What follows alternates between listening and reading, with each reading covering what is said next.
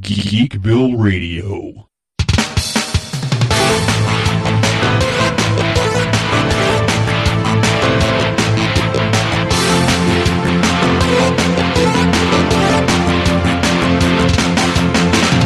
Hello there, ladies and gentlemen, geeks and geekettes. This is Seth, a.k.a. Zandrax, the mayor of Geekville and the host of Geekville Radio. We've got a pretty jam-packed show for you here.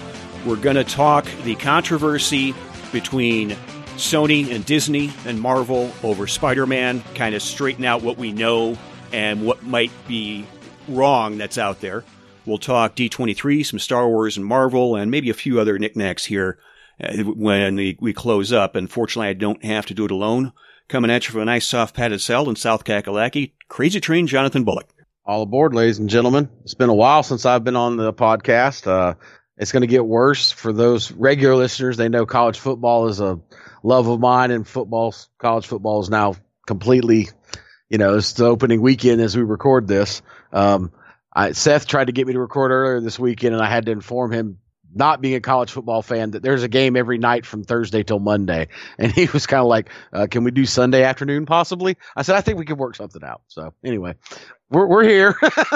And I've had friends tell me that being in the Chicago area, I can be spoiled when it comes to teams because, of course, we got a major league team in just about every form of sport. So if you're in an area where there's no major league, college ball kind of becomes the thing that you watch in absence of that. Yeah, well, and we have pro teams here now, but they don't have the history of the Bears. Right. The Falcons have been around since the 60s, the Panthers since the 90s. So, closest y'all have in Chicagoland be what, Northwestern probably? Probably. And it depends on the sport as well, because I know, DePaul, they play in Chicago, but of course, South Bend's not that far. So, I know there's a lot of Notre Dame fans in the Chicagoland area. So, yes.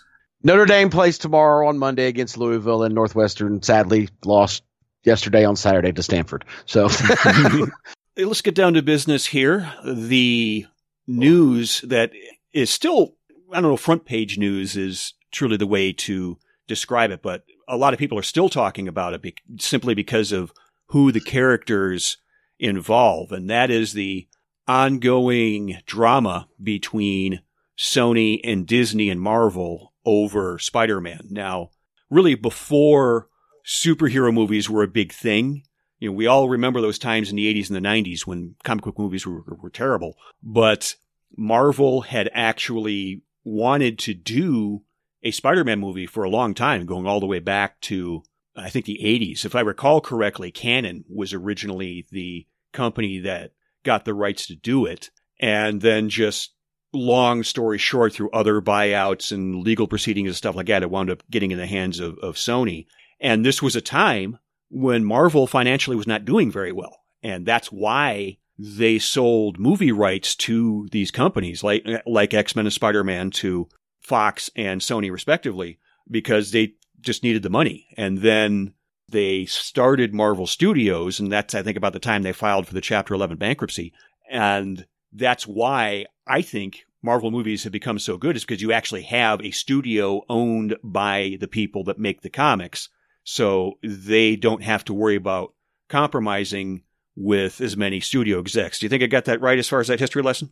Yeah, I think so. I think that, correct me if I'm wrong, if we'll go back. Canon was that was the same studio that did all the Chuck Norris movies in the 80s, right? Like The Octagon, and that was their big thing, was like karate movies, right? Yeah. They did a lot of 80s movies. I think they might have done RoboCop, or maybe that was Orion, but a lot of those companies, Canon, Orion, and such, the movie TriStar. Yes, the movie studios that got really, really big just wound up gobbling them up. Sure. And I think, people have to go back in the history of comic book movies outside of the ones that were blockbusters, the Keaton, Nicholson, 89 Batman, the Christopher Reeve Superman. There weren't a whole lot. And, people tend to forget that the first Marvel movie that was Marvel Studios was actually the Blade movies. And, I'll never quit singing the praises of the Blade movies, but they didn't have a lot of control in that because of what you're talking about. It wasn't a fully formed studio, and it's still wasn't. I mean, people forget the first Iron Man, which is essentially the movie that launched the MCU, was not distributed by Marvel. They hadn't been bought by Disney yet. Yes, they made the movie, but I believe Paramount distributed that one, didn't they? That's true. Yeah. So, I mean, even the beginning of the MCU wasn't what it is now, 10 years later, you know, where they control everything, distribution, creation, development, all that stuff. So when it happened and it happened rapidly, you know. So I think it's a good thing to always have the people in charge because, you know, they have a love and an understanding of the source material. And we've talked at length on many episodes how Marvel Studios and Kevin Feige specifically have been able to create a product that is true enough to the source material. It doesn't upset the hardcores like you and me and our listeners, but also at the same time, easy to digest for the casual fan and still be kind of caught up and not be behind on.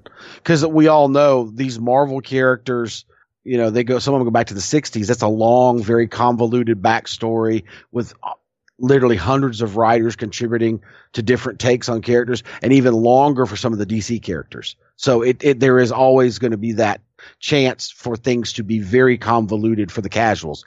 And we have both applauded Marvel in their ability to avoid that. Which I think Spider-Man is definitely one of those characters where they've been able to streamline things so that it works to the point where when he finally got into the MCU proper and they cut the original deal they did with Sony, Homecoming was, you know, it was an homage to Spider-Man coming back to Marvel, but it didn't even have an origin story. When's the last time you can think of a standalone major comic book character movie that wasn't an origin story, right? Right. And I think, to be fair, a lot of people already knew the origin story because they already did it on screen twice, you know, with their first reboot. And I think that's where Marvel's going, okay, we don't need to explain this. One of the biggest complaints you have about any movie that involves Batman has been what? How many times do we have to see Thomas and Martha die, right? We're tired of seeing that. And it's like, I think the Marvel people heard that and said, okay, everybody knows how Spider-Man became Spider-Man. Let's just make a Spider-Man movie. We don't need the origin. Right. And that to me is an example of just one, but one of many, but probably one of the most important. That's why Marvel is so good when they get their characters and make the movies. Yeah, agreed. So let's talk about this deal. This started with it started with Civil War, but the first Spider-Man movie was Homecoming. And the gist of it is Sony would still produce and put the money forward for Spider-Man movies. So Homecoming and Far From Home were fronted by Sony. And in exchange, Marvel and Kevin Feige, you know, obviously Kevin Feige's name was on them. They got to help choose the director and writers and such. And then Marvel and Disney would get 5% of the gross from the Sony movies. Whereas the crossover movies, you know, the Avengers movies and Civil War and stuff like that, Marvel and Disney produced those and Sony did not make money off of them. That's how the deal was before. And that deal had expired. I'm assuming that must have made it like a 5-picture deal then, because I think you got 2 Avengers movies, Civil War, and 2 Spider-Man movies. That had expired, and the word is that Sony was happy with that deal. They could have gone on the way they were doing it, and Sony would have been happy with that. It was Disney that was asking for the bigger cut, but Disney was also proposing a 50-50 when it comes to budgeting and profit. So essentially, Disney and Sony would split equally the costs and the revenue out of that. So while it is Sony taking a pay cut from the gross, it also would mean that they would be investing less in the money. So whether that's the better deal or not, I don't know. You know, I'm not a corporate executive or anything like that, but that was the deal. And that the fact that Sony didn't agree to that is why the deal fell through. So I don't know if you knew anything else about that, but that's my understanding of the situation. It was mine too. And I was kind of trying to look at it from a pragmatic point of view, and it's like I kind of see both sides. I understand why Sony loves it. I mean, they're getting 95% of the profit. We know the kind of money that they're making. Now, one thing they were losing out on, you didn't bring up, was Marvel still control all the merchandising, did they not? Correct. And as well as TV and such. So Marvel can make all the Spider-Man cartoons that they want. And Sony doesn't have to worry about that. It's only when it comes to feature film rights. Right. So I think that they were losing out on the and I don't know if the merchandise, if that changed at all with the new proposal that Disney threw on the table. But let's remove merchandise. Okay. Yes, 5% of what these movies were making was huge. The two, which really the only ones that they were having to share that on was the two standalone Spider-Mans. Disney was getting all of it for the crossovers. I understand that they would be happy with that, but I also understand Disney's desire to want half of it, because I think for a couple of reasons. One, they're a business, they want to make money, and two, if you have seen Far From Home and you've seen the Avengers movies, and we've done reviews of all three, and I'm assuming if you're listening to the show, you have seen all three of those movies. You understand how important the Peter Parker character has become to the MCU as a whole. Right. In light of, and I think Disney, I don't know if they counted their chickens before they hatched, but that was definitely the creative direction they're going with the character. And they went ahead with it without really being sure if they could do it. And hey, to Disney, in Disney's defense, it wasn't like they were saying, hey, we want half the profit, but you still got to put up all the money for the movie. They were saying, hey, we'll take some of this burden off of you, because all due respect to Sony is not worth what Marvel is, what Disney is. Disney is a monster, and Sony's huge. Okay. I think, and I have to go back. There's been about a week since I looked at the numbers. I believe that Homecoming in that calendar year that it came out made more money for Sony. This is after the 5% that went out to Disney, made more money than all the other movies Sony did that year put together. So, just saying, yeah, it's possible, because I know Far From Home became the highest grossing Sony movie ever. It previously was the last James Bond film. And so you can totally understand why Sony would want that. And as anybody who's been paying attention to the Sony movies, Sony has tried to control Spider-Man before. Sam Raimi did that trilogy and wanted to do a fourth, which I believe would have been Vulture. And Sony, for whatever reason, wanted to control things. The problems that they had creatively between Sony and Sam Raimi, I mean, it's pretty well documented. Raimi did not want to use Venom, and Sony wanted them to use Venom.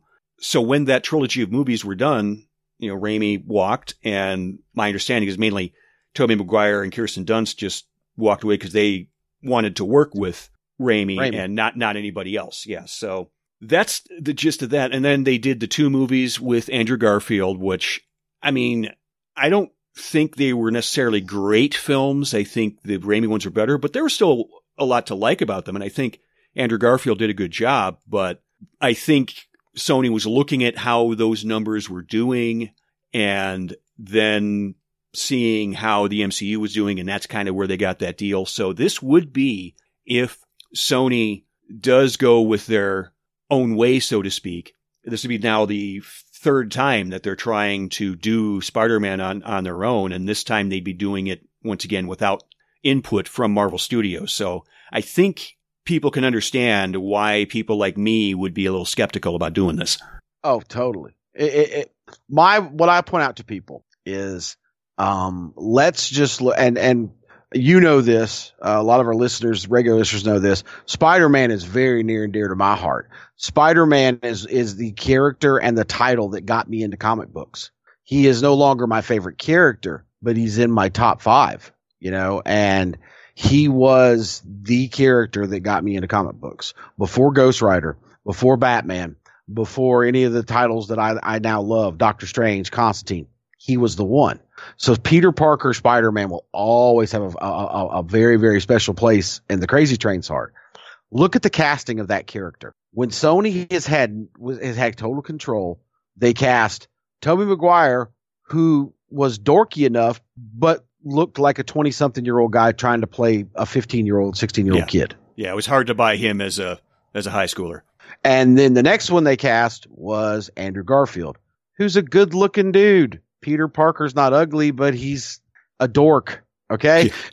Yeah, there's a famous story in the 70s, I think it was, right around the time Black Cat was on her way up, so to speak. She was still a relatively new character. And of course, Black Cat and Spider-Man have always had that on again, off again romance. And the way they could do this in a movie or a series with the right actors, and Holland would definitely be able to pull it off. Although I think Holland's a decent looking guy too, but Peter revealed his identity to Black Cat because he loved her. So he takes off the mask, and Black Cat's like, put the mask back on. You know? Exactly. But then when Marvel gets involved, we get Tom Holland, who he's perfect. He's not ugly. He's a good looking guy. Like I said, Peter Parker's not ugly, but you believe, and he's young enough that you believe him as a dorky high school kid. Right. You know? And and this is not a knock on Tobey Maguire. This is not a knock on Andrew Garfield. I think they're both fine actors. You know, it's just, like I try to explain to people who are not comic book geeks. Why do you comic book geeks get so impassioned about this? Why do you get upset? Because we've been reading the source material for anywhere from 5 to 45 years. And in our minds and in our hearts, these characters act a certain way, look a certain way, and have a certain personality. And when you cast against that, you're like, really? You know, it's something that's just near and dear to your heart, you know, and that's why. One of the only complaints I have of the Marvel take on Spider-Man is not that I think that the young lady's a bad actress. I just don't like MJ. Not that she's ugly. MJ's supposed to be like legitimately a supermodel level good looking and bubbly and very much a smart ass, but not like, and this girl, the way they've written her in Marvel, she's a bit of a Debbie Downer, you know? And she's very plain. One of my favorite scenes ever in comic books is when MJ finally agrees to go out with Peter Parker, and Peter's downstairs at the bottom of the stairs waiting for her to come down, and she's upstairs getting ready, getting all pretty for him for this big date. And he's speechless when she comes down the stairs. And her line is just, it to me encapsulates who MJ is as a character, which is, face it, Tiger, you just won the lottery. That's Mary Jane. Okay. Right. That, you know, and nothing about the Marvel version of the character has that. She's kind of like not even into Peter, which, you know, that's another story for another time. So that's the only problem I really have with the Marvel take. Other than that, I don't even mind them turning Flash into a rich kid as opposed to the dumb bullying jock he normally is in the comics. I get no problems with that. That's my only minor beef is she's not over the top enough. You know, she's a little bit more of a typical teenager, and that's never the way MJ's ever been presented in the comic book. But still, that's the only one. Everything else fits. I mean, you know, okay. I'm not happy with Marissa Tomei either. Let me correct myself. I lied, folks. Aunt May should be 197 years old and have 1,000 wrinkles. But, you know, it is what it. But as far as Peter Parker, the main thing, Tom Holland fits the bill from the comic books, and Maguire and Garfield didn't. To me, that's the perfect example of what you're going to get when Sony has control of the character over Marvel. What say ye on that? Yeah, I think you're right. I remember seeing that when they did do the Amazing Spider-Man and seeing Andrew Garfield. It's like, you know, he got the snark down, and of course he did the accent well. But when you see stuff like trying to make it like Aunt May was somehow like this agent in her youth and stuff like that. And it's just like, okay, that might work for Alfred, but for Aunt May, you know, who's supposed to be, really, Sally Field is going to be your amazing secret agent that has a spy background. You know, that just makes no sense. Nothing against Sally Field. I don't think I could buy her as a spy, you know? So the other thing that's worth mentioning in this is that there are a lot of characters in the Spider-Man world, so to speak, that are kind of fit under the franchise. And these are characters that Sony would have control for if they decide to walk away. And while there's still a lot of characters, and we'll go over those characters, a few of them at least, in a moment, but the way Peter is presented now, it would be very difficult to make another Spider-Man movie that has no mention of the Avengers or Tony Stark or Happy Hogan or anybody like that, because they wouldn't have access to those characters anymore. So yes, they could go their own way, but they would lose a lot of what helped make the Spider-Man movies so successful. And it's almost like they'd almost have to start over, like from scratch. Not necessarily have to recast, but they'd essentially have to expect you to ignore the last 4 or 5 MCU movies in order to enjoy a new one. Right. Which I think is a dangerous thing. I mean, I think that first off, my understanding is Tom Holland he's tied into it contractually. So it doesn't matter who is producing it. He's going to be Spider-Man. And if they wanted to recast it, they would probably have to pay him a big chunk of money, for voiding his contract. But I agree with you 110%. I think it's scary because you've got it's going to hurt Sony for all the reasons you just stated, Seth. How do you tell a story when like you said you're going to have to reboot it because everything is built upon this idea that he exists in the same world with all these other characters that they no longer have access to. So they ruin that. And then to go back to what I said earlier, where does Marvel go from here? Because it seems pretty apparent that Peter Parker and Spider-Man are meant to be integral to the MCU from here on out. So both studios have to essentially reboot and rethink where they were going on long-term successful franchises. That's not very encouraging to us moviegoers, I don't think. Right, absolutely. Now, I'm going to link this in the show notes at geekvilleradio.com/243. And this has a big chart that shows all the characters that are under Marvel Studios banner, under Universal, under Sony. So you can get a better look for what Marvel can and can't do with the characters. I think it is kind of funny if you look at this chart. Obviously, we got all those Marvel ones. The Netflix characters have their own little bubble. Kingpin is like split between Sony and Netflix. And here in the Universal one, which is the Hulk characters, so Hulk, Abomination, characters like that, there's one that is still outside of the Marvel Studios banner, and that's Rick Jones. It's like, poor Rick Jones. He's like the only guy Marvel cannot use at all, Right. I had heard a couple of different sources saying that Sony actually controlled like 900 characters. And I'm like, what? That can't be right. But I would not be surprised if it was close to three digits, close to 100. Because when you think about the supporting characters and the rogues gallery that Spider-Man has that probably got sold with that original deal years ago. Yeah. I mean, we were talking off mic where I think we're both in agreement that Spider-Man has the best rogues gallery of any Marvel character out there. Yeah, I agree. Probably the biggest as well, correct? Yeah. I mean, even when you count some of the secondary or tertiary villains, I think that's probably where they're getting such a big number from, because you would mean people like, Lizard and Vulture and Electro and people like that, Shocker, But that's his regular rogues gallery to me, Right. Scorpion, Venom, Carnage, yeah. Green Goblin, Hobgoblin, Kraven the Hunter, I guess Madam Spider could be considered one of his rogues gallery. There's a lot. Gwen Stacy, which would mean Spider-Gwen, Right. Rhino. There's a ton. Mm-hmm. Mysterio, who we've now already seen, of course. His rogues gallery is every bit as big and as diverse, I think, as Batman or Flash, who are the two best DC has. Mm-hmm. Would you agree with that? Yeah, they're definitely in that same ballpark. So yeah, 900 seems a little outrageous to me, but 75, 100, yeah, possibly, Mm-hmm. Because that would also mean Miles Morales, and they could still do the Sinister Six and stuff. So they got a lot to work with. But I think in the eyes of a lot of fans, it loses something by not being connected to the MCU anymore.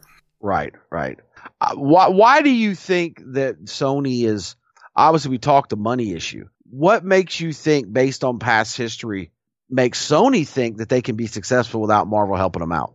When you look at what they were able to do without Marvel and what they were able to do with the character with Marvel. I have my own opinions. I wanted to hear what yours were, Seth. I think, and to play devil's advocate, really, I think it comes down to maybe they learned their lesson, that maybe they studied. Sorry. Well, yeah. And, maybe they studied how the MCU was doing things and took notes. I don't seriously think that, but I think that might be what they are trying to convince people of. I think they've convinced themselves, this is my opinion, based on the somewhat success of Venom. Now, here's the thing with Venom, all right? The standalone Venom film with Tom Hardy. It was not very critically well received. It was middle of the road. It was so received by the fans, but it still made a lot of money. It made like $800 million. It made almost $1 billion. I think you combine that with, I think everybody agrees, Into the Spider-Verse, which was a purely Sony thing, was a huge success, both critically and commercially. I think those two successes, at least monetarily speaking, in their eyes said, we don't need Marvel. Why are we even talking to them? We've proven now that we can do it. But what about Spider-Man 3? What about both the Amazing Spider-Mans? Are you forgetting that? Because that wasn't that long ago. So that, I think, does play into we learned our lesson. See what we did with Venom. See what we did with Into Spider-Verse. But a live-action Tom Holland-led Spider-Man is a lot different than the animated crazy world I think of Into the Spider-Verse, in my opinion. And Venom was an anti-hero movie that was a standalone that had nothing to do with Spider-Man. Right. So I think they're missing the ballpark there, personally, if that's their motivation. I will say this: if it's not their major motivation, somebody in a board meeting somewhere at Sony said, "Well, look, man, we made $100 million on Venom, and look at how well Into Spider-Verse is doing. We can do this." Talking themselves up. Mm-hmm. But they risk, everything going to their heads and them making the same mistakes again. Mm-hmm. Exactly. I don't see this ending very well for Sony or Marvel. Right. It makes me wonder, is this going to be the thing that makes Marvel have a chink in their armor? Because the one chink they've had in their armor so far was the Inhumans, and even that can be explained away with Feige not wanting them. But what's the dude's name now that's no longer involved anymore? He still works for Disney, but doesn't have anything to do with it. He was a pusher, and they were so successful at making people forget that was even anything. You know what I'm saying? So It's like, you got away with it once. Are you going to be able to get away with it again? And there's a big difference between the Inhumans and Spider-Man as far as casual fans knowing who both of them are. Right. So now I can't help but think that there is going to be a deal. Now, it might not happen for another year, which would delay a lot of stuff. But my gut tells me that there's a few more chapters to this story before it's over. I'm sure. Because really, Spidey is the last remaining major property that Marvel has yet to regain. They got back the Fantastic Four, they got back X-Men and all that. So Spidey's really, really it.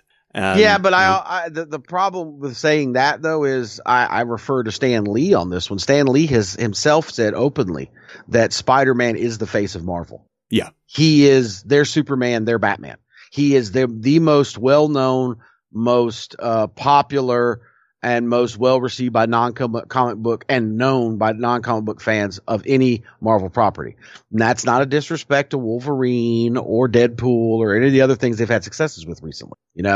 It's just, it is what it is. Spider-Man is to the Marvel universe, in my opinion, what Superman is to the DC. He's the most popular, he's the most well-known, and he was the first big character they made that was a success. Right. As I like to say, if you were to ask the average person on the street, name some superheroes, Spidey is going to be one of the first one. They might say Batman or Superman first, so you could say he might be third. But even the people who might not know that there's a difference between Marvel Comics and DC Comics, that Superman and Batman are published by a different group than Spider-Man, they're probably still going to mention Spider-Man in one of their first 3 or 4 names. Exactly. And so I think that's the issue. I think that Spider-Man is the face of the comic book the company itself. And I wouldn't be surprised, as we were talking about the original deal with only 5% going to Marvel. Marvel was willing to take that little of, in my opinion, Marvel understood how important Spider-Man was to the overall universe, how much the fans wanted him, and were willing to take such a huge cut in monetary gains just to get him back in the fold. You know, I really think that, like I said, they might have counted their chickens before they hatched, but they kind of said, look, we'll only take 5% because it's so important we get this character back. And then once that had been done, they started to write these scripts for these other movies with the whole idea of, we're going to make Spider-Man what he is in the comics, a major important, the face of the company. And we'll be able to down the road work out this deal where we get reimbursed more proportionately for the character. And then it didn't work out the way they thought it was going to, you know. But right. I really think that, I mean, to me, if you think about, yeah, I understand 5% of the $1 billion these movies make is a lot of money, but it's a whole lot less than the 95% that Sony was getting, you know? Mm-hmm. And so I think, just think about that. Now, granted, I know it's Disney. They have a lot of money to make, you know, they can afford to lose. They were willing to take that big of essentially a pay cut, for lack of a better term, just to get the character back. What does that tell you? Right. Yeah, absolutely. And remember this, I think I told you this before a couple weeks ago when this news first hit. If you look at how much they bought, pronouns, pal. If you look at how much Disney bought Fox for to get all the other characters back, it was more than what Sony made all year last year. I mean, if absolute worst comes to worst, they could just buy Sony too. Right. and that's a scary thought. How much does Disney going to control of what we see in the movie and television? You know? Right. And I've even heard that there was a rumored amount that Sony was like, it was a few billion, but I guess that's what it would take for Marvel to get the rights back outright. I mean, I can't remember what the numbers were exactly, but it was like, I think they bought Fox for 77.6. Mm-hmm. And in all, last year Sony made on all their films was 77.3. So yeah, it's only $300 million more, but that's one movie versus how many? I mean, mm-hmm. Yeah. I mean, they bought one whole company for less than for more than what you made all year last year. So, I mean, what if you're not a betting man, but if you're a betting man, if it gets to the 0 hour and it gets bad enough, could you see a scenario where that happens, where they throw an offer out there to buy Sony? It would not surprise me. You know, there's even a meme going around from Avengers Infinity War where it's Rocket and Winter Soldier. When it's the scene where Rocket says, how much for the gun or something like that. And how much for the arm? Yeah. Yeah. And so, but they change it to, hey, how much for Spider-Man? Not for sale. How much for your company? You know? Yeah. That makes me think of the line Rocket says after that in the movie. Oh, I'm getting that arm. It's like, oh, I'm getting your company. I'm getting Spider-Man. I mean, look, the House of Mouse has become an evil empire. I think we all agree on that. I mean, I just said, look, they were willing to take essentially only 5% of what they could make just to get the character back. They might just say to heck with it and just hey, here's an offer. Mm-hmm. We'll just take your whole damn company, you know? Right. It's not a bad investment. It's not like you said, Sony doesn't have other profitable franchises that they produce. So, because if they do buy Sony, that means they control James Bond too, you know? Yeah. And like I said, they already control pretty much every inch of geekdom except for DC and Star Trek, you know? Right. And so basically and they don't own James Bond. So they buy Sony and they get James Bond, and then how long till they buy Warner Brothers and Paramount, and there you go. Then mm-hmm. They control everything geek involved, and it's like we have to like start praying to the almighty mouse every night. I mean, come on. Right. Wow. All right. Well, we're going to take a quick break here, and we come back. We'll dive into D23, some Star Wars, some Marvel, and probably a few other things to wrap things up. So this is Geekville Radio, and we will be right back. Are you looking for a gaming-themed podcast? Then check out You Just Got Fragged. Join host Jarek Aubrey and his panel of gaming enthusiasts as they discuss news and accomplishments in the gaming world, and of course, the gripe of the week. That's all at YouJustGotFragged.com, part of the Wrestling Brethren podcast family.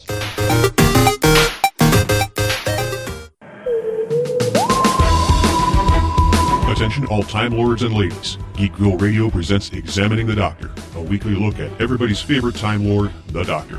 Join Mark and Seth as they bring their signature blend of knowledge and humor to favorite and not-so-favorite episodes of Doctor Who. From Hartnell to Capaldi, Examining the Doctor provides episode commentaries for classic and current Doctor Who fans alike. Examining the Doctor, available on iTunes, Stitcher, and at geekvilleradio.com.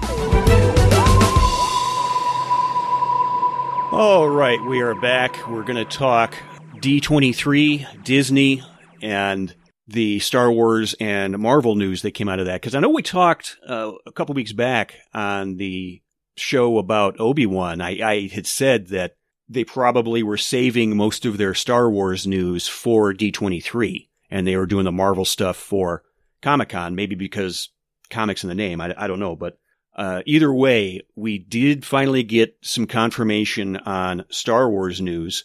We got that confirmation we thought we were going to get about the Obi-Wan series. Now, really, there's not much that we know outside of that. I mean, the general premise that fans were expecting was it's probably going to take place between the prequels and the classic trilogy, and it was going to be about Obi-Wan on Tatooine. And they didn't announce that part of it, but I believe the number that they said was it was approximately 8 years after Revenge of the Sith. So I don't think it's any accident that would put it right about the same time of the Solo movie, because Alden Ehrenreich is contractually obligated to more Solo stuff. So what we might have gotten in any future Solo film might wind up being part of this series. So we might get a live-action clash between Obi-Wan and Darth Maul, and, Darth Maul is part of the, was it Crimson Dawn, and maybe Han's in there at some point. I think the big thing, if they are going to do that, is, of course, they would have to keep Han and Obi-Wan from meeting, because otherwise that would make a bit of a plot hole for anybody watching A New Hope. Why you say that when Obi-Wan claimed he didn't know R2 and 3PO when he saw them on Tatooine? Yeah. But then again, there are those theorists who say, well, he was trying to not blow his cover, which is why he acted like he didn't know him. Right. And, who knows? We don't know how common of a model R2-D2 is. These are not the droids you're looking for. Right, exactly. Yeah. But I mean, it's, I also think too, I got to thinking about this when I had suggested maybe stories from younger in Obi-Wan's life, like maybe how did he meet, Dax and all that stuff.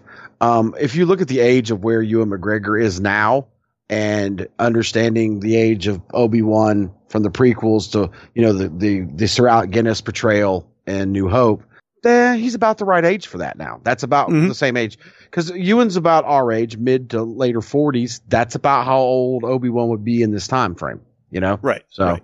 Yeah, it would make sense because he was about 60 years old during A New Hope. So, yeah, that puts it almost exactly perfect there. Even though Sir Alec Guinness was, in his early 70s when he played the role? I think he was early 60s. I mean, it was around 2000 when he passed, so. That's true. Yeah. That's true. So maybe he just looked older than he was. It's rough living out there in a desert planet with two suns. Just saying. Right. Absolutely. So one of the other anticipated bits of Star Wars news is we got the trailer for The Mandalorian. Now, I forgot to ask you this in prep. Did you see that trailer or no? Yeah, we've talked about it. You just don't remember us talking about it. Okay. Ladies and gentlemen, we do actually do some prep work, believe it or not. We just don't come on and start recording and wing it. Well, sometimes we do, but most of the time we actually talk. Right. And I'm assuming Ming-Na Wen only being announced now. Well, I mean, they're still making the series, but now that she's free and clear of Agents of S.H.I.E.L.D., maybe that's why they waited until now to bring that up. Or maybe it's legitimately she's a fresh hiree. Now, There are a couple of things that I think people need to know is The Mandalorian. I mean, if it was going to be Boba Fett, the show would be called Boba Fett, not The Mandalorian. So it's not Boba Fett. Disney has already announced they're going to release it weekly, much like a regular TV series. So it's not a binge off the first release. You're not going to be able to watch all the shows at once. But that said, I enjoyed the trailer. I think we agree that Carl Weathers is a perfect cast for the leader of a bounty hunter guild. And the Plus, other it's just thing, good to see Apollo Creed again, isn't it? Oh, yeah, It's yeah. It's Apollo freaking Creed, dude. right, absolutely. But the other thing that I really marked out about in the trailer is, now it's only like half a second long, but you see IG-88 in action. And that was like, that was worth the wait for me alone. Right. And for those that are not as learned in Star Wars lore as we are, let me kind of explain what Seth's trying to say. If you see the trailer and you're not a big fan and you see the main character, the Mandalorian, you're going to think it's Boba Fett because of the armor and the helmet he's wearing. Mm-hmm. The armor that Jango Fett has in the prequels that is later inherited by Boba Fett in the originals was a prototype Mandalorian designed armor. Mm-hmm. And that is why it looks like Boba Fett. Right. Of course, Jango and then later Boba did a lot of upgrades and personalization to the armor, but the chest plate and the helmet are, Mandalorian was I think we've discussed this before. It was a planet that was essentially like Switzerland in the sense that they stayed neutral in the war between the Rebel Alliance and the Galactic Empire. And the Galactic Empire did not mess with them because one of the things Mandalorian was really good at was military. Right. The industrial military complex. They were really good at building ships, weapons, armor. And so they were willing to let them be neutral so they could buy stuff from them for their own army. And that is also why there is a somewhat of a similarity between, Stormtrooper armor and the armor from the clone army from the prequels to also what you see Boba Fett and Jango Fett wearing. I just thought, if you see it and you're not that versed on lore as myself and Seth and a lot of our listeners, that's why we say it's not Boba Fett. It would be Boba Fett if they would call it Boba Fett if it was going to be about Boba Fett. Right. Don't get confused, people. And while it's not an exact look, you look at the way the clone troopers were in the prequels. Right. There's some similarities there. Like I said, just like the clone troopers, just like the stormtrooper, which of course is a later model of the clone trooper armor. Mm-hmm. They're all Mandalorian is what. Right. And then the other one you'll hear a lot, and I don't know if it's going to come up in this miniseries or on the show, is the Corellian Empire, which is another one. Like they made really good ships. They are the ones that make the big Star Destroyers. Right. Also stayed neutral. The Galactic Empire also left them alone because they were willing to let them be neutral so they could buy their ships from them. Mm-hmm. It's I will say this after watching the trailer, we've discussed the Mandalorian here on the podcast before that it was going to be a Western. Boy, am I wrong? Am I wrong in saying that trailer had a total Western feel to it? Oh yeah. I was almost halfway expecting to hear that little whistle riff in the the Sergio Leone Good Bad the Ugly theme. From Ennio. I mean, like it's like you could hire Ennio Morricone to do the soundtrack to this, and I think it would fit in just fine. Right. I was expecting at some point to see the swinging doors on the saloon and to see the man with no name walk in. He would fit right in. You could just drop Clint Eastwood in the middle of this scene and he would not look out of place. Right. Yeah, and I absolutely believe that somebody like Clint Eastwood was probably an inspiration for Boba Fett. And one other thing I'd like to add, about the Mandalorian armor is there's a pretty key story in the Clone Wars cartoon. It's when Obi-Wan meets back up with Satine, who's the Duchess of Mandalore. And on a side note, not really related, but they get into a lot of arguments to the point where Anakin is putting it together like, do you guys need a room? But the coolest part of that was Pre Vizsla, who ran Death Watch, which they were nothing less than a terrorist organization of Mandalorians. They wanted to be warlike. And he's voiced by Jon Favreau, and he also carries a black lightsaber. So you have a Mandalorian with a lightsaber. Yes. That's truly evil.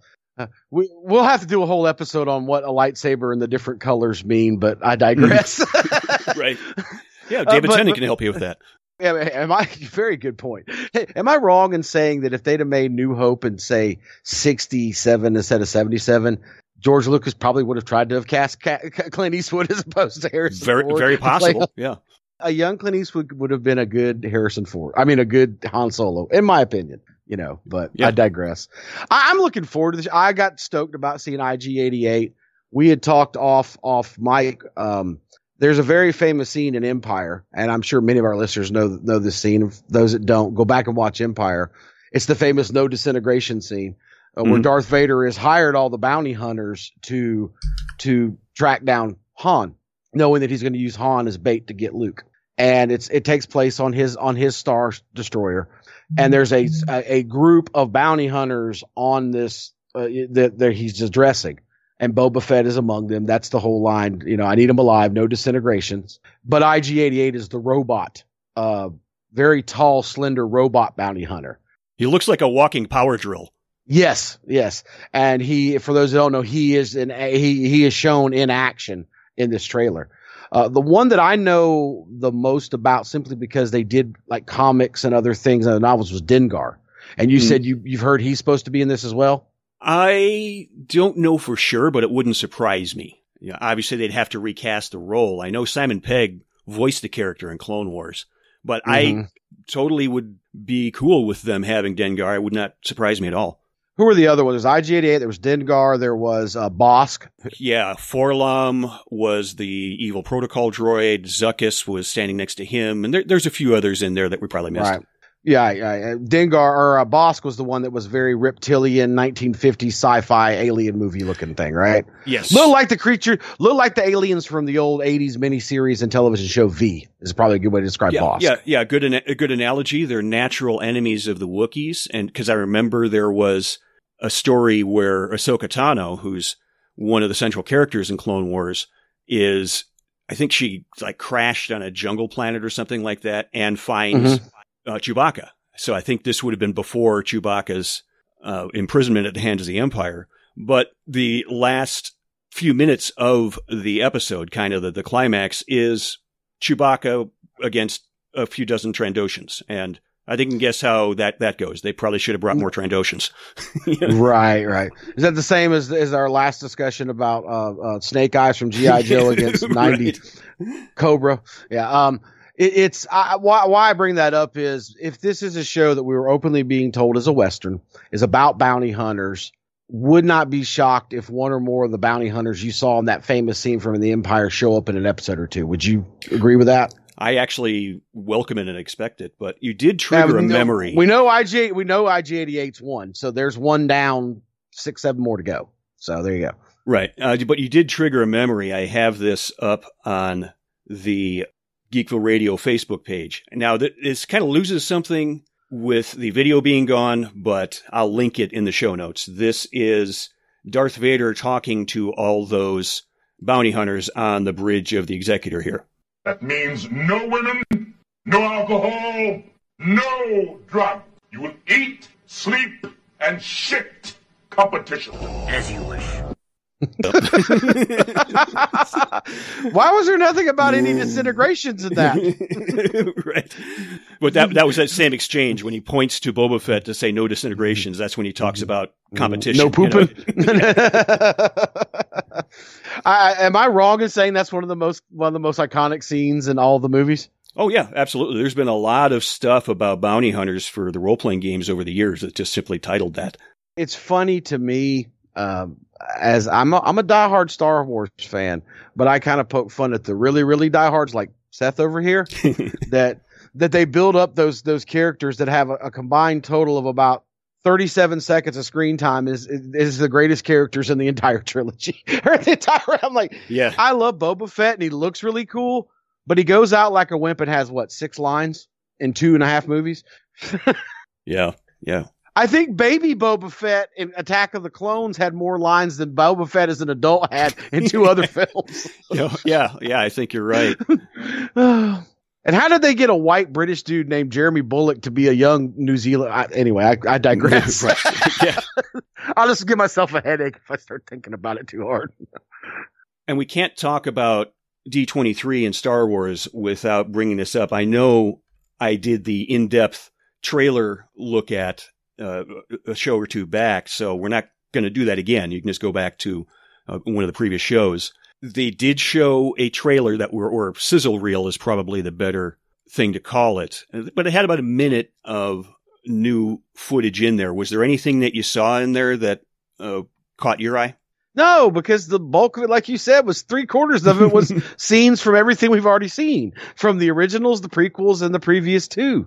And I'm like going, this is supposed to get me hyped. I will say this, and okay, let the tweet, the ugly tweets and blog posts start already.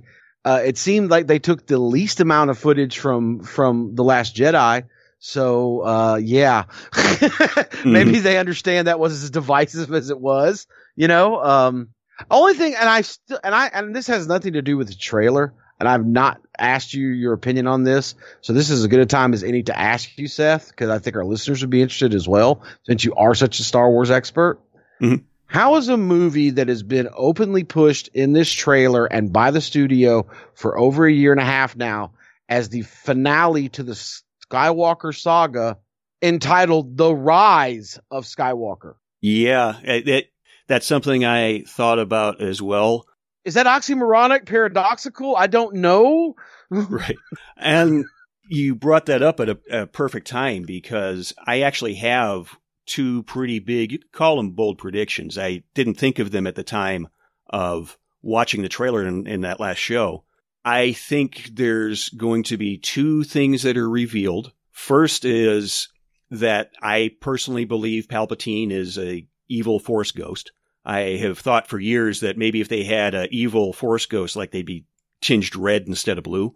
So I think that is how they're going to work him in, because there's evidence in past books and even in the current comics that there are some evil Force users that somehow manage to become ghosts. So that's how I think Palpatine works into it.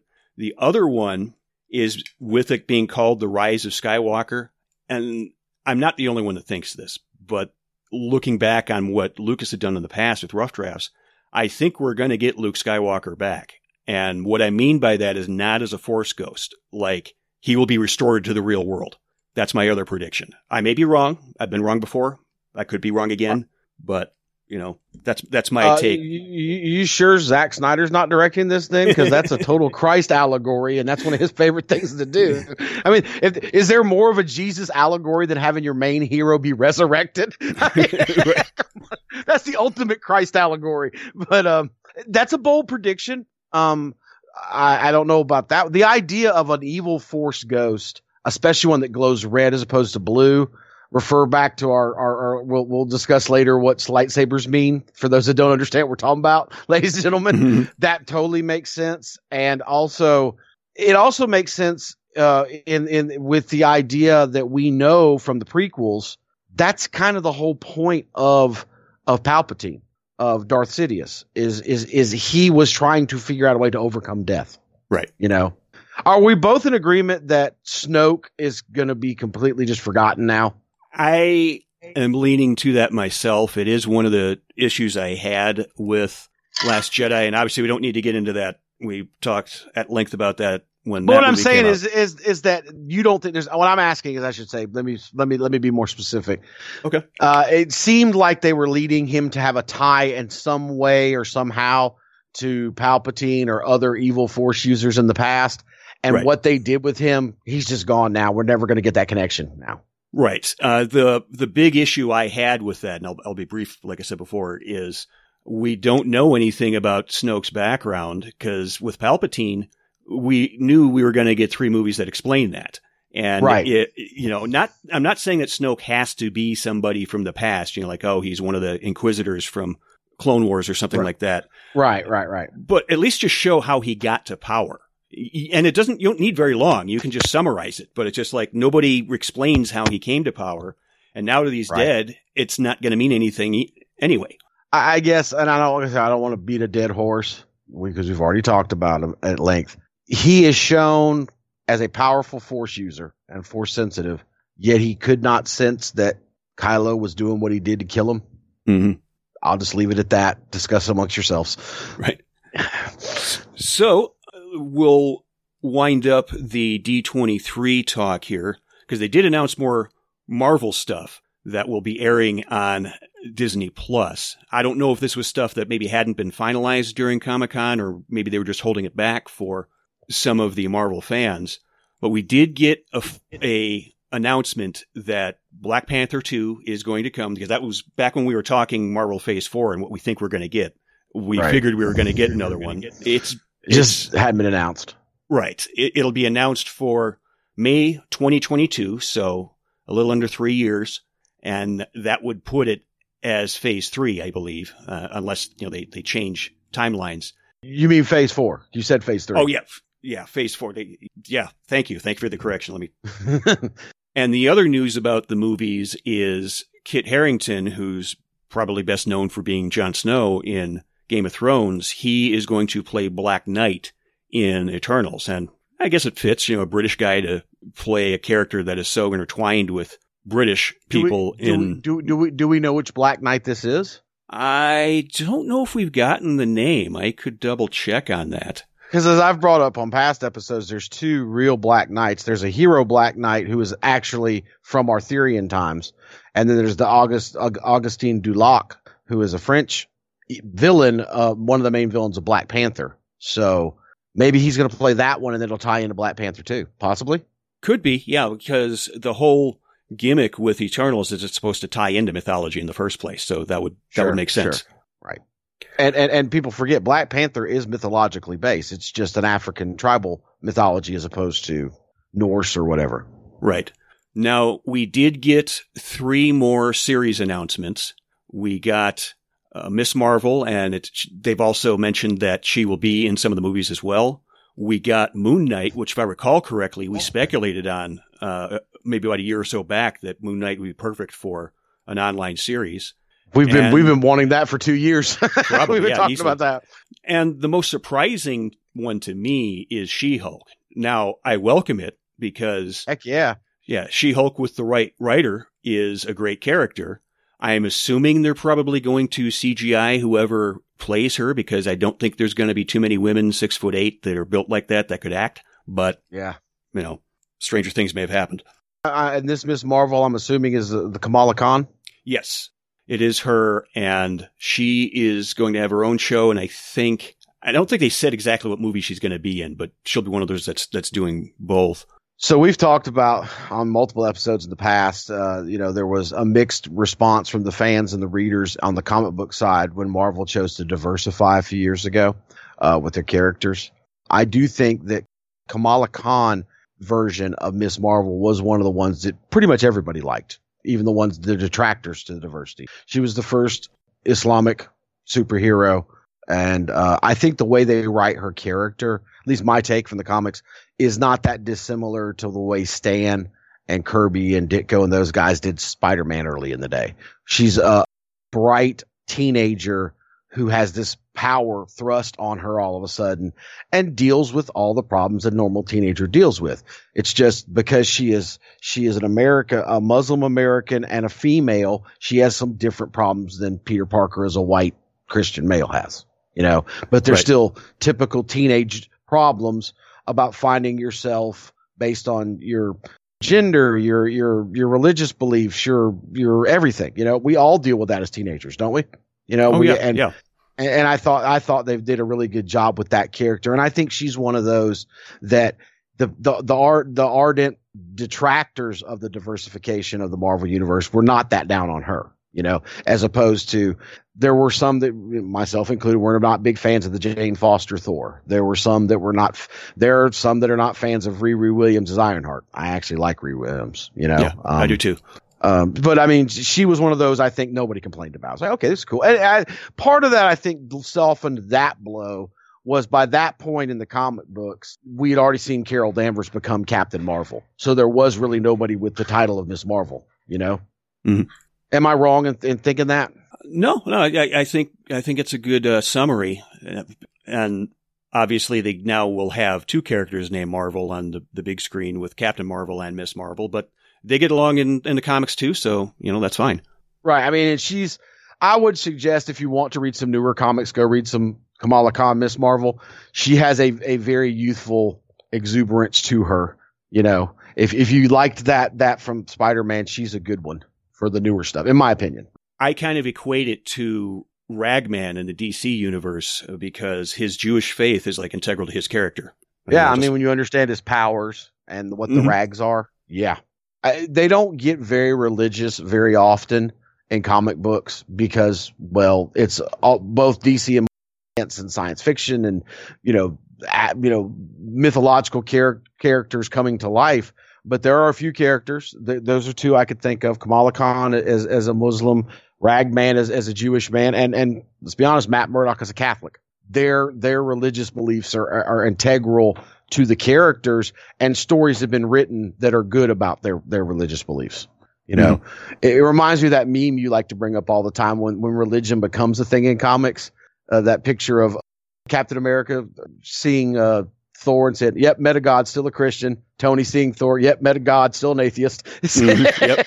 How religion usually is in comics, it doesn't really matter. But with those three characters, I think they've done a good job at incorporating their religious beliefs and the history of their religions into the character, and it makes sense. It's good storytelling.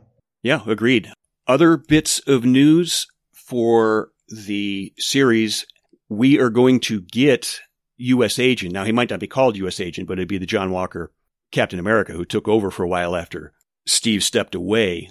And it wouldn't surprise me because I've heard the rumors that part of the story in this is that people in the government or maybe, S.H.I.E.L.D. or whatever, it's like they don't want Falcon to be Captain America, which might be why U.S. Agent's brought in because... And what was U.S. Agent's run in the comics? I want to say it was mid to late 80s, wasn't it? Yeah, it was... 87, 88-ish, somewhere in there? Yeah, I remember seeing him definitely there. He adopted the name U.S. Agent after Steve came back. Came back. Right. And this is not a concept I think is unfamiliar to the MCU. For those that don't watch Agents of S.H.I.E.L.D., the director of S.H.I.E.L.D. for a while in the show was a Jason O'Mara character that was a Patriot, which they explained away as S.H.I.E.L.D. and the government's attempt to recreate the public symbol that Captain America was, because they thought Steve was dead. They didn't know he was just an ice block at the bottom of the North Atlantic. But I digress. This is, before, of course, they found his body and dug it out. But anyway. Right.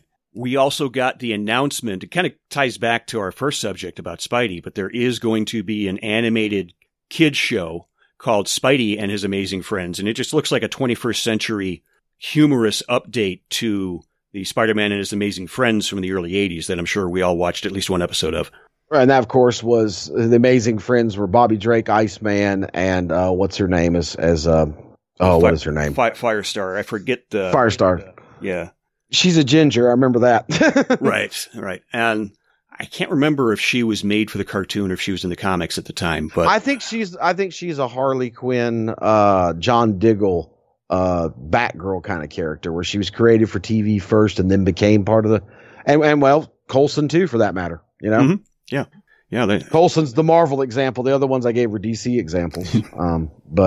Yeah, I think that, I always thought she was a cool character as a kid, and for what it's worth, completely off topic, there's one episode of that show, where the Chameleon has, I think it's 6 or 7 heroes, including Spider-Man, come to this island and he traps them all.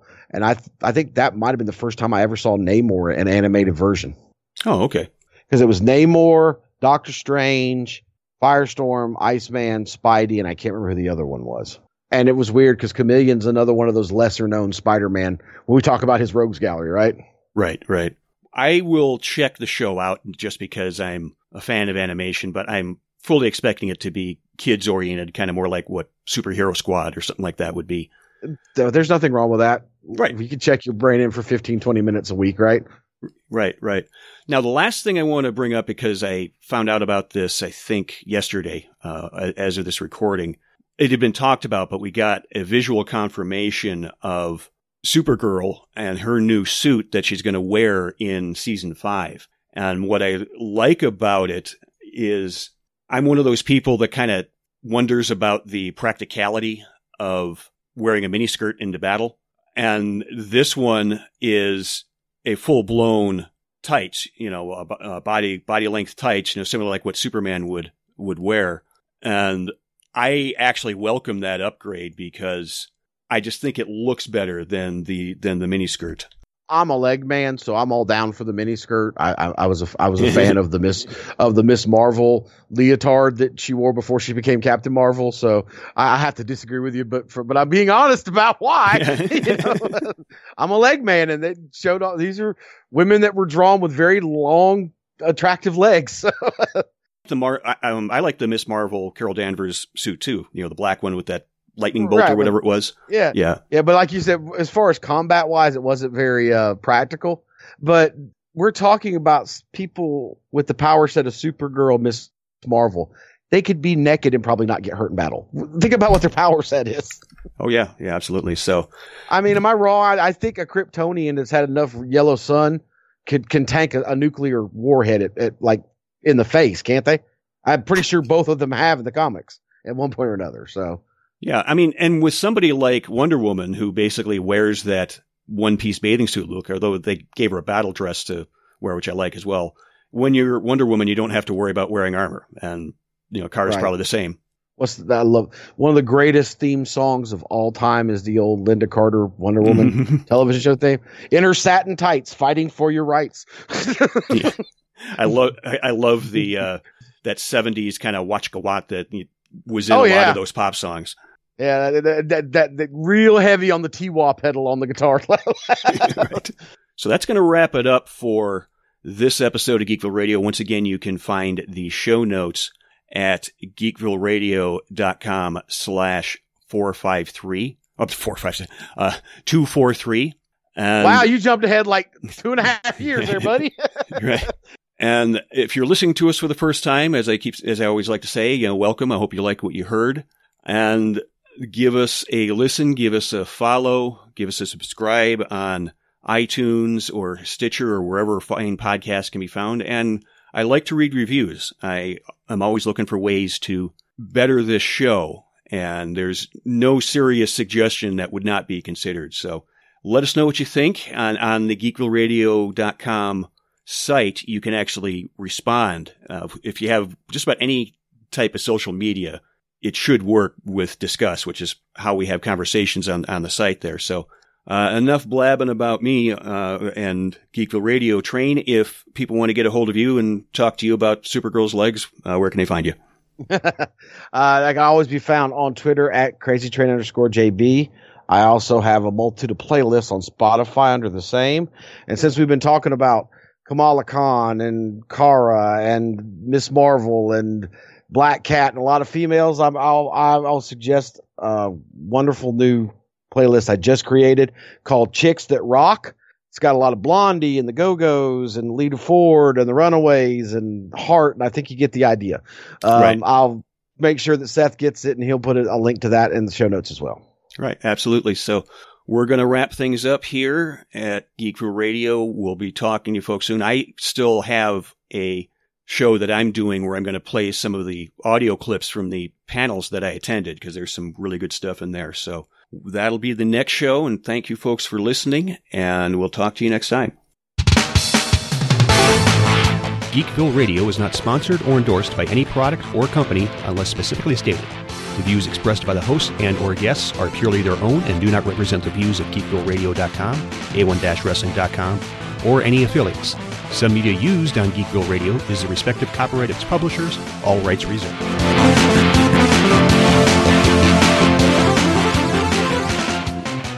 By the way, with Into the Spider-Verse, it's been said that if you... Oh, sorry, I saw your text. Okay, take two. I'm just make sure you got it, okay? Yeah, cool. One of the things about Into the Spider-Verse that is funny when pointed out is if you interpret the blonde-haired Spider-Man in the beginning as Tobey Maguire, and then the old Spider-Man that also comes in as Garfield, the entire movie just feels different when you think of it that way. Alrighty, so